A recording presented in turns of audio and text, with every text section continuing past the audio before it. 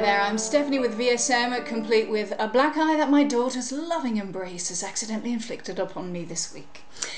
Today's video deals with dissonance, and particularly that of the Second Viennese School. You know, the composers Schoenberg, Berg and Webern at the beginning of the 20th century, their aversion to anything vaguely resembling pretty tunes, and music that many would arguably label horror film music.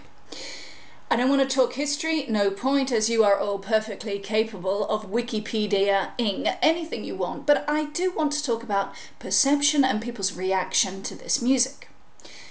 Dissonance is no big deal in music, it's always existed, but the sustained, unresolved dissonance proposed at the beginning of the 20th century still leaves most of us squirming uncomfortably in our chairs, and yes, even those of us with a higher level of music education.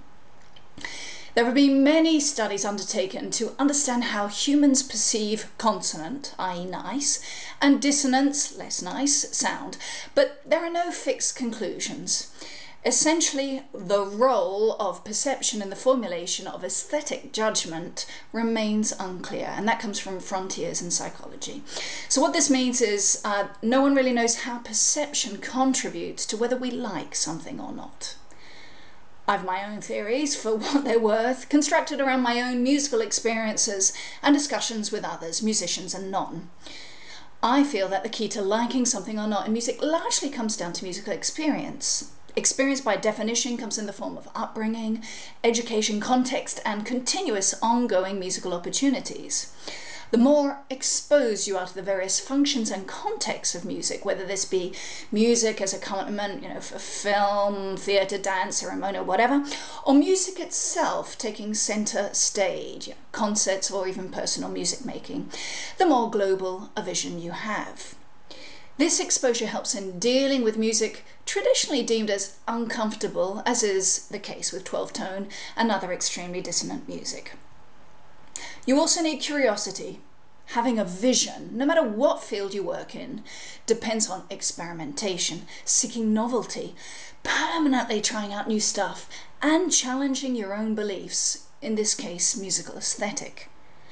The last aspect is particularly hard, as we tend to have quite a fixed mindset that immediately imposes barriers on our tastes. Now, as you'll see in the below link, these barriers and the idea of taste are faced head-on. The video is essentially a spoof commercial which packages and sells the highly dissonant music of Arnie and his pals, referring to the musical style as being beloved, catchy and romantic, with tunes that you only this morning were whistling in the shower. Its incessantly sarcastic humour rests on the juxtaposition between adjectives and the musical examples used. Now, as much as I like this spoof, clearly our musical mindsets are, if anything, even more reinforced with said sarcasm, and therein lies the irony.